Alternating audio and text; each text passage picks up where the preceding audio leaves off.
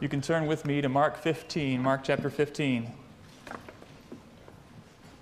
In a moment, we'll be reading together in verse 33 of Mark 15.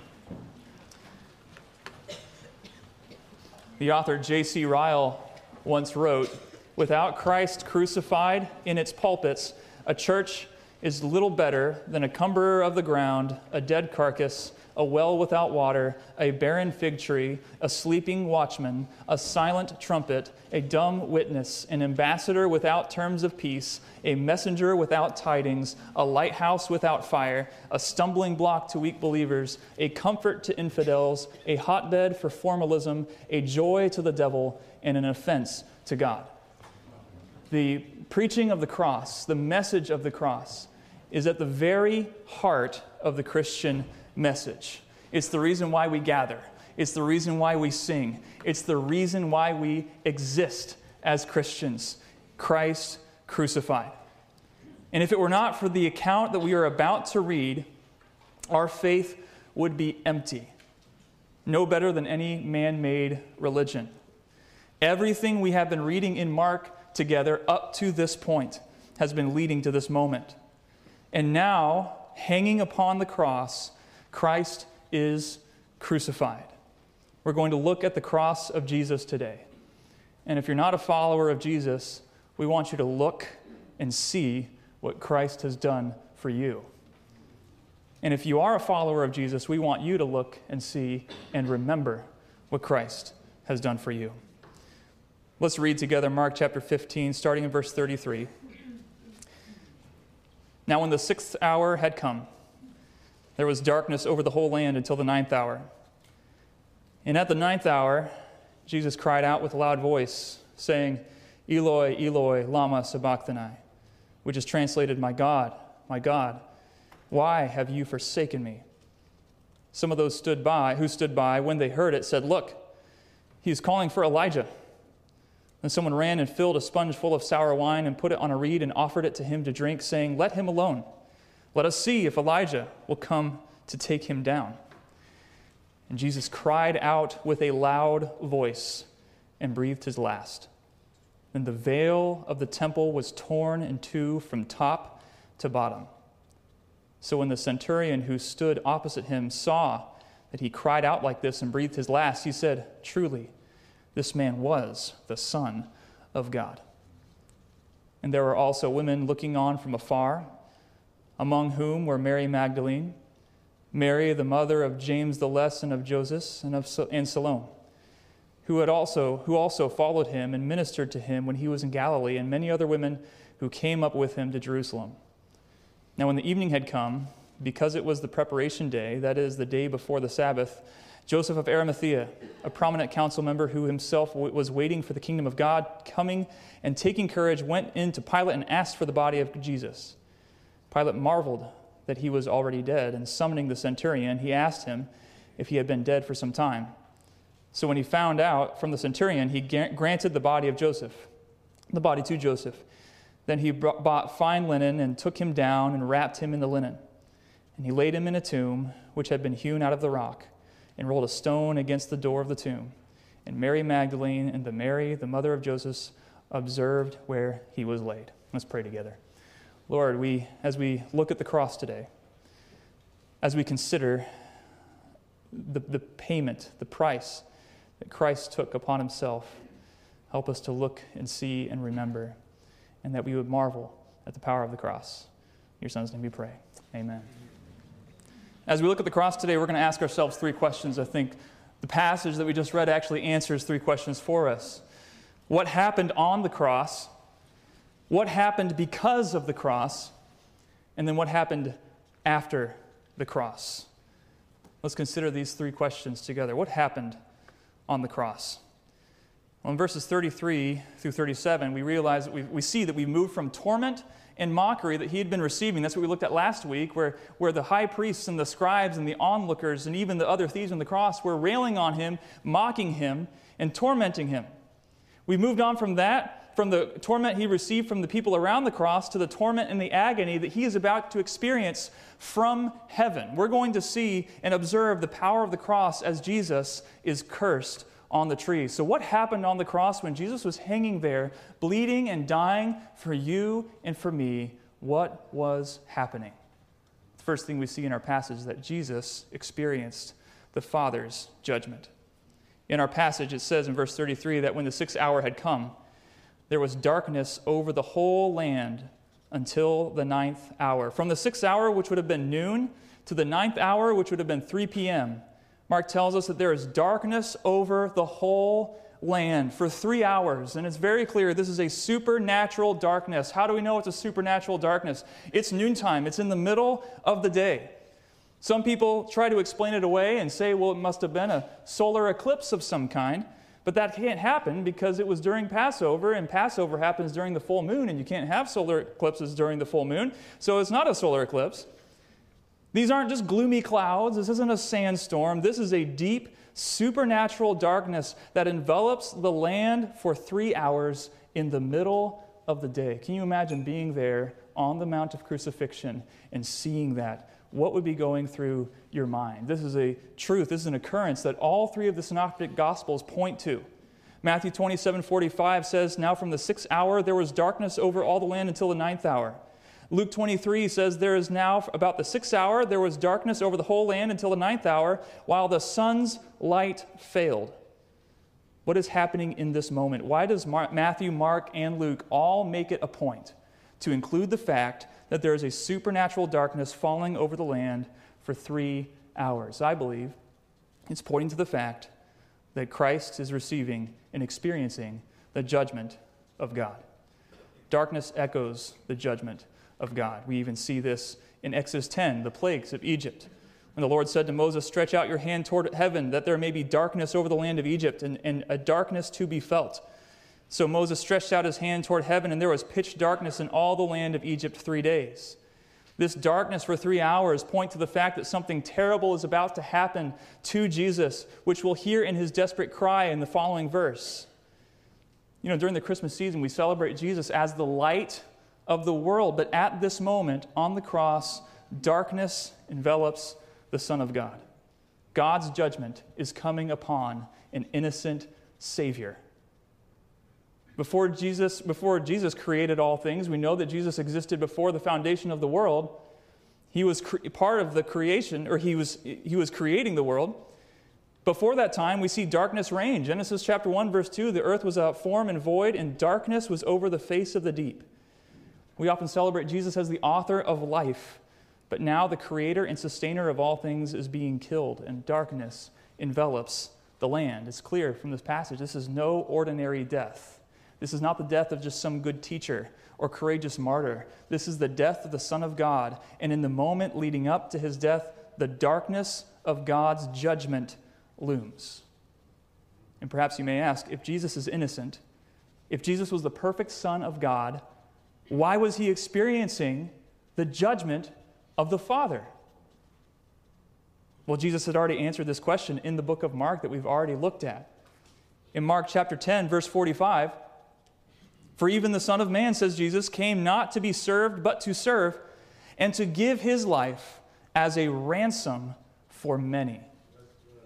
Later on in chapter 14, Jesus said to them, "This is the blood of my covenant, which is poured out for many." Why is Jesus experiencing the judgment of God on the cross? Because you and I deserve the judgment of God.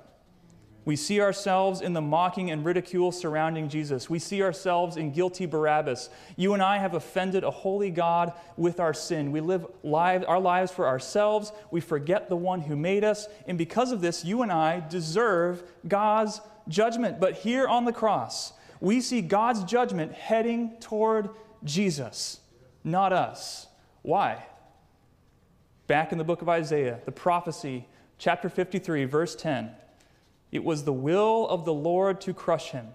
He has put him to grief when his soul makes an offering for guilt." Jesus is hanging on the cross as a spotless sacrifice and an offering for guilt, and now the Father is crushing his Son instead of crushing you. John 3:16, "For God so loved the world that he gave his only Son, that whoever believes in him should not perish, but have eternal life. And on this cross, Jesus experienced the Father's judgment. How did he accomplish this sacrifice? Well, we find the answer in the next verses, because after darkness looms for 3 hours, the silence is broken by a startling and agonizing cry, and it's coming from the mouth of Jesus himself. Verse 34, and at the 9th hour, Jesus cried out with a loud voice, Eloi, Eloi, lama sabachthani, which means, my God, why have you forsaken me? So Jesus experienced the Father's judgment on the cross, but secondly, Jesus experienced the very curse of sin. Mark records the Aramaic words of Jesus, the common vernacular of the day, and then translates them for us. Mark records that Jesus cried with a loud voice. And these two terms, cry with a loud voice, are emphatic to describe a shocking and dramatic outcry of Jesus. He shouted, and he shouted with a loud voice. And when you hang upon the cross, you're short of breath. It takes excruciating effort to simply lift yourself up by your pierced hands and feet in order to inhale. And yet the emotional turmoil and agony of Jesus is so great that he uses all of his effort and energy to cry out, and not just cry out, but cry out loudly, my God, why have you forsaken me? Jesus is quoting a Bible verse here. It's taken from Psalm 22. If you read the whole psalm, you'll see a striking parallel to Jesus' experience on the cross. The first two verses of Psalm 122, verses 1 through 2 says, my God, why have you forsaken me? Why are you so far from me, saving me from the words of my groaning? Oh my God, I cry by day, but you do not answer, and by night, but I find no rest. Through his agonizing words, we see what Jesus is experiencing on that cross. It's far more than just a physical suffering. Because as he hangs in our place, he is taking our sin. And Scripture tells us that on that cross, Jesus became a curse for us. Galatians chapter 3, verse 13 says, Christ redeemed us from the curse of the law. How did he redeem us from the curse of the law? By becoming a curse for us. For it's written, cursed is everyone who is hanged on a tree. In 2 Corinthians chapter 5, verse 21, for our sake he made him to be sin who knew no sin, so that in him we might become the righteousness of God. And while Jesus never became an actual sinner on the cross, he was still the spotless Lamb of God. Scripture says that our sin was attributed to his account, so that, as it says in 2 Corinthians chapter 5, verse 21, his righteousness could also be attributed to our account. Why was Jesus crying out with such agony? Because he has become sin. Because he has become a curse. The perfect Son of God, the spotless sacrifice, is now curse and is now sin for you. The Son of God, who always had enjoyed close communion and fellowship with the Father, is now experiencing the judgment of the Father and the curse of sin, and he feels forsaken and alone. And that emotional turmoil was enough for Jesus to use all of his energy to cry out with a loud voice. Do you realize that's what Jesus did for you? Not only was he scorned and rejected, not only was he beaten, not only was he hung on a cross, he was the target of God's holy judgment for your sins. He willingly laid down his life so the penalty and payment for your sins could be paid. And the depth of his agony reveals the seriousness of our sin. As we continue reading our passage, we see in verse 35 that someone hears Jesus' Aramaic words, Eloi, Eloi, and mistakenly thinks he's calling for Elijah. They bring him a sponge with vinegar or sour wine and say, well, let's wait. Let's see whether Elijah will come and take him down. Why were they waiting to see if this Elijah would come and deliver Jesus? Remember in the last passage, they were mocking Jesus, saying, let's see if he can rescue himself. Let's see if he can deliver himself and take himself down from the cross. Well, the Old Testament prophecy points to Elijah coming before the Messiah. Actually, the disciples had asked Jesus about this very thing in Mark chapter 9, verse 11, where the disciples asked him, why do the scribes say that Elijah must first come? So perhaps this individual hearing Jesus thinks that Jesus is making one last desperate attempt to prove himself as the Messiah, asking Elijah to come and take him down off that cross. But Jesus is not calling for Elijah, and he's not calling for deliverance. In verse 37, we read, "And Jesus uttered a loud cry and breathed his last." Mark doesn't provide the content of his cry, but the other Gospels do. Luke 23:46, "Then Jesus, calling out with a loud voice, said, 'Father, into your hands I commit my spirit.' And having said this, he breathed his last." John chapter 19, verse 30, "When Jesus had received the sour wine, he said, 'It is finished.' And he bowed his head and gave up his spirit." "It is finished" is a Greek word which means paid in full. So for this final last cry, Jesus cries out, "Father, I commit my spirit into your hands, and it is finished." He experienced the Father's judgment, he experienced the sin's curse, and he did it for you. And he did it that your sins may be forgiven. And now the Son of God hangs dead on the cross. But the outworking of Christ's death is not yet finished. What happens because of the cross? Look with me in our passage in verse 38. "And the veil of the temple was rent in two from the top to the bottom." What is the significance of this verse in Scripture? Well, if you know your Old Testament and you know the sacrificial system and temple worship, you know exactly the significance of this verse, because this verse points to us when Christ breathed his last, when he paid it in full, a way is provided. And when Jesus breathes his last, we see yet another supernatural occurrence. We saw the first supernatural occurrence when darkness fell over the land from 12 to 3 p.m. And now we see a second supernatural occurrence. Inside the second wall of the city, up to the Temple Mount, if you were to stand on Golgotha's hill and you were to look up toward the Temple Mount, you would see the temple standing there, the symbol of God's presence among his people. And inside this temple hung a large curtain separating the holy place from the most holy place. The most holy place was where God's very presence would rest. And this large curtain separated people from the presence of a holy God. And only one man could enter through that curtain, the high priest, and he could only do it one time a year on the Day of Atonement. And he would walk through that curtain with the blood of a sacrifice to sprinkle on the mercy seat for the sins of the people.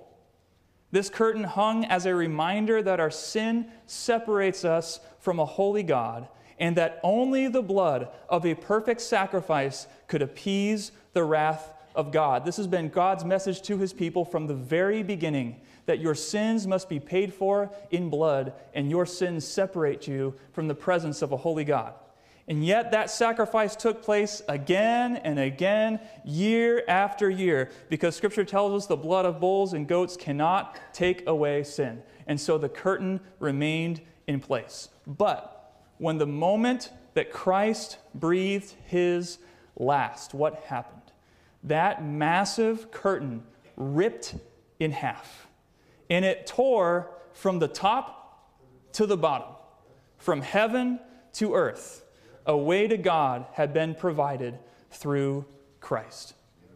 We read in Hebrews chapter 9, verse 24, "For Christ has entered, not into holy places made with hands, which are copies of the true things, but into heaven itself, now to appear in the presence of God on our behalf. Nor was it ought to offer himself repeatedly, as the high priest enters the holy place every year with blood not his own, for then he would have had to suffer repeatedly since the foundation of the world. But as it is, he has appeared once for all at the end of the ages to put away sin by the sacrifice of himself." Because Jesus takes the curse of sin on himself, the way has been opened for all who believe in him. Later on in Hebrews chapter 10, verses 19 to 22, it says, "Therefore, brothers, since we have confidence to enter the holy place by the blood of Jesus, by the new and living way that he opened for us through the curtain, that is, through his flesh, let us draw near with a true heart in full assurance of faith. Your sin separates you from God, but because Jesus died on the cross for your sins, that curtain, that wall of separation has been torn, and you can have direct access to God, but only through the blood of Jesus Christ. Do you have eyes to see it? And this shows us the next thing that happened because of the cross in our passage. Not only is the way provided, but our eyes are open. Verse 39 of our passage, when the centurion who stood facing him saw that in this way he breathed his last, he said, truly, this man was the Son of God. All throughout the Gospel of Mark, spiritual blindness is found. Even his own disciples fail to see clearly what the mission of Christ is. In Mark 8, Peter declares Jesus to be the Messiah, but he fails to see the necessity of suffering, and he repeatedly pushes back against the very concept of his Savior suffering. But here at the foot of the cross, we find the first person who clearly declares Jesus to be the Son of God because of his suffering and his death. Jesus said, or the centurion says, this man was the Son of God, and the reason why he said that is when he watched how Jesus died. The Gospel of Mark begins with these words. That is the account of Jesus, the Son of God. And the rest of the book is all about people wrestling with that and pushing against that and being blind to that reality. And then at the very end of the book, we see who describing and identifying Christ as the Son of God? A Roman centurion. Not a priest, not a scribe, not a disciple, not a Jew. A Gentile. Verse 39 says that his confession, truly this man was the Son of God, was inspired by witnessing how Jesus died. This man was one who helped crucify Christ. This is a man who most likely joined in the mockery of Jesus. This man was not a disciple, a friend, or an acquaintance of Jesus. He was not even a Jew. This man was a murderer of Jesus. But when this man saw the death of Christ, when he saw darkness envelop the land, when he heard the loud cry on the cross, when he saw the Son of God breathe his last, his eyes were opened and he saw who Jesus was. This is the greatest clarity we read about in the Gospel of Mark, and it comes from a Roman centurion. It is through his death on the cross that he not only becomes sin for us, not only opens the way to God, but also opens our own eyes to see who he is. He is the Messiah, the suffering servant. And it is through his suffering and death that his deity is most clearly seen. Truly, this man was the Son of God. The religious leaders remained blind. In fact, they tried to squelch the message of Jesus after his death. The disciples took a little while before they saw clearly, but this Roman centurion saw it. Do you realize that salvation is found not in your effort or in your accomplishments? It is found when you see Jesus for who he is and what he has done. Since the way has been cleared, since your sins have been paid for, all you must do is look and live to see the death of Christ for you and say, yes, he is the Son of God. I believe in him. Romans 10, 12 through 13 says, there is no distinction between Jew and Greek, for the same Lord is Lord of all, bestowing his riches on all who call on him. For everyone who calls on the name of the Lord will be saved. Have you looked upon the cross? Do you see Christ clearly, or do you remain blind? Ask him to save you. Believe in him and his death for you. Accept this free gift that was paid for with his blood, and you will be saved. Because of the cross, a way has been provided for us. Because of the cross, our eyes can be opened. Because Christ took the judgment of God and took the curse of sin on himself. Well, what happened after the cross? After this climactic moment, when Christ cries out with a loud voice and breathes his last, Mark continues to describe the events that happen afterward, verses 40 through 47. We see, first of all, that a remnant remains. It's interesting that in verse 40, he starts to describe the women who were there at the cross. There were women looking on afar off, among whom was Mary Magdalene, Mary, the mother of James and of Joseph and Salome, who also, when he was in Galilee, followed him and ministered unto him, and many other women which came up with him into Jerusalem. Do you notice Mark does not mention the 12 disciples in the account of Jesus' death and burial? Where are they? Those who had claimed to follow him to the death were nowhere to be found. Instead, Mark introduces a number of unlikely followers immediately following him after Christ's death. We see the Roman centurion giving him the clearest confession of Christ's identity, more clear even than Peter. In verse 40 through 41, we see these women who had been faithfully following and ministering to him in Galilee. This is the first time Mark mentions the woman disciples following Jesus. In their first century context, it would have been a shocking description to highlight the women who were the ones faithfully following Jesus. And on top of that, we see it was the women who saw where Jesus was laid and the women who first witnessed his resurrection. Verse 43, we meet another character, Joseph of Arimathea. Who's this guy? This is a respected member of the council. What council? The Sanhedrin. He was himself looking for the kingdom of God. He's the one who courageously asks for the body of Christ. Who is this man? He is a member of the Sanhedrin, the council that put Jesus to death. And in fact, in the Gospel of Luke, we read this description of Joseph of Arimathea that he had not consented with their decisions and actions. So Mark highlights three unlikely groups immediately following the death of Jesus. While Jesus' disciples are nowhere to be found, we see a Gentile's confession, we see women's faith, and we see a religious leader's courage. And these are the ones who exemplify faith at the close of Mark's gospel. What truth does this point us to? I believe it points us to the truth that when Jesus died, he died for all. There is no distinction between Jew and Greek. He is the same Lord of all. And immediately following his death, we see that his death was for all, and it was for the most unlikely of candidates. Jesus died for you. You may not think that you're a good candidate. You may not think that you fit the resume, the job description of one of the 12. Then that actually makes you the perfect candidate for the cross of Christ. Salvation requires only one criteria: faith.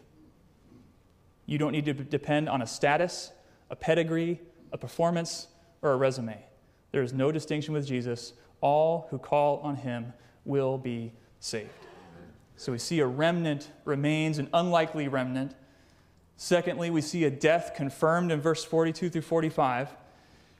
Joseph of Arimathea obtains the body of Christ to give him a proper burial because, you see, victims of crucifixion weren't buried. The bodies were either thrown into an open ditch or left hanging on the cross for birds and scavengers. But Scripture prophesies that the Messiah's death would be handled differently.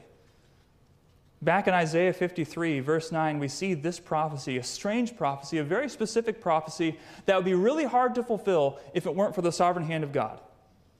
Verse 9 of Isaiah 53 prophesies that his grave was assigned with wicked men, yet he was with a rich man in his death. Isn't that fascinating? This incredibly specific prophecy states that the Messiah would die a criminal's death and would be assigned a criminal's burial, and yet he ends up in a rich man's grave. Matthew 27:57 describes Joseph of Arimathea as a rich man who owned a tomb. And as we see the exchange between Joseph and Pilate and the centurion, it becomes clear Jesus has truly died. He didn't go unconscious temporarily, as some people believe, in order to explain away the resurrection. Pilate didn't believe Jesus was truly dead at first, and so he had it confirmed by the centurion. Jesus, the very Son of God, was truly dead. But little did Pilate or even disciples know that Christ was using his death to defeat the one who has the power of death. Hebrews chapter 2, verses 14 through 15 says, "Since therefore the children share in flesh and blood, he himself likewise took part of the same things, that through death he might destroy the one who has the power of death, that is, the devil, and deliver all those who through fear of death were subject to lifelong slavery." Jesus died for you, and there's no denying that Jesus died. But yet through his death, in his death, he was working deliverance for you and me, who, through fear of death, are subject to lifelong slavery. A remnant remains, a death is confirmed, and finally a tomb is prepared. And as this chapter comes to a close, we see the body of Christ wrapped in a linen shroud and laid in a tomb cut out of a rock. The stone is rolled in front of the opening, and the dead body of Jesus Christ is sealed inside.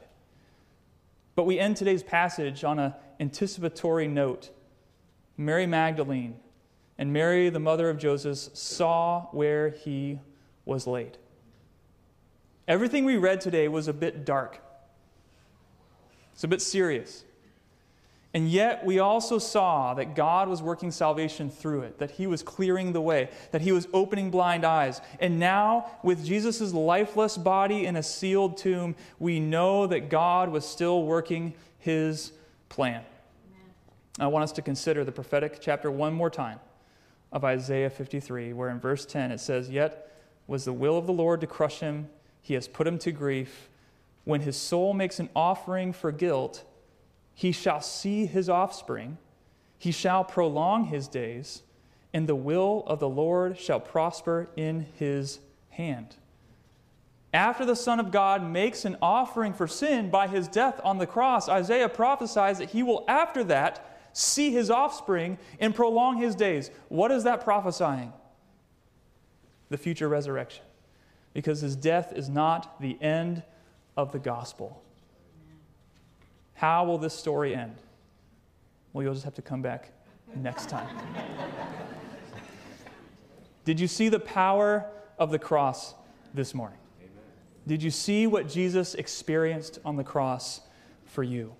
The judgment that you deserve, the curse that you should bear, he took that for you. He experienced the agony like no other that prompted him to cry out with a loud voice, "My God, why have you forsaken me?" And that is a love like no other. Amen. And when he took that on himself, that curtain in the temple was torn in half. A way for you to come to God was cleared. And because of his death, your eyes can be opened to his message. Amen. Would you believe in Jesus Christ this morning? If you are placing your faith in anything else, your own effort, your own resume, your own goodness, that's doomed to fail. Because the Bible says that even our righteousness is like filthy rags. But Christ loved us so much that he came and he took the penalty that we deserve. He took the curse that we should bear. And he made the only way. That's why Jesus told his disciples, "I am the way, the truth, and the life. And no man comes to the Father except by me." How do we respond to that? Well, the Scripture makes it really clear. Call on the name of the Lord. Cry out to him and say, "Lord, I believe. I believe what you have done. I confess my sins. I turn to you. I want you to be my Savior." And this is Christmas time, right? This is the season of gift giving. This is the greatest gift you can ever imagine. Paid for in full by Christ, offered to you free of charge if you will accept it by faith. He has done everything for you, and he calls you to place your trust in him alone. Let's pray together.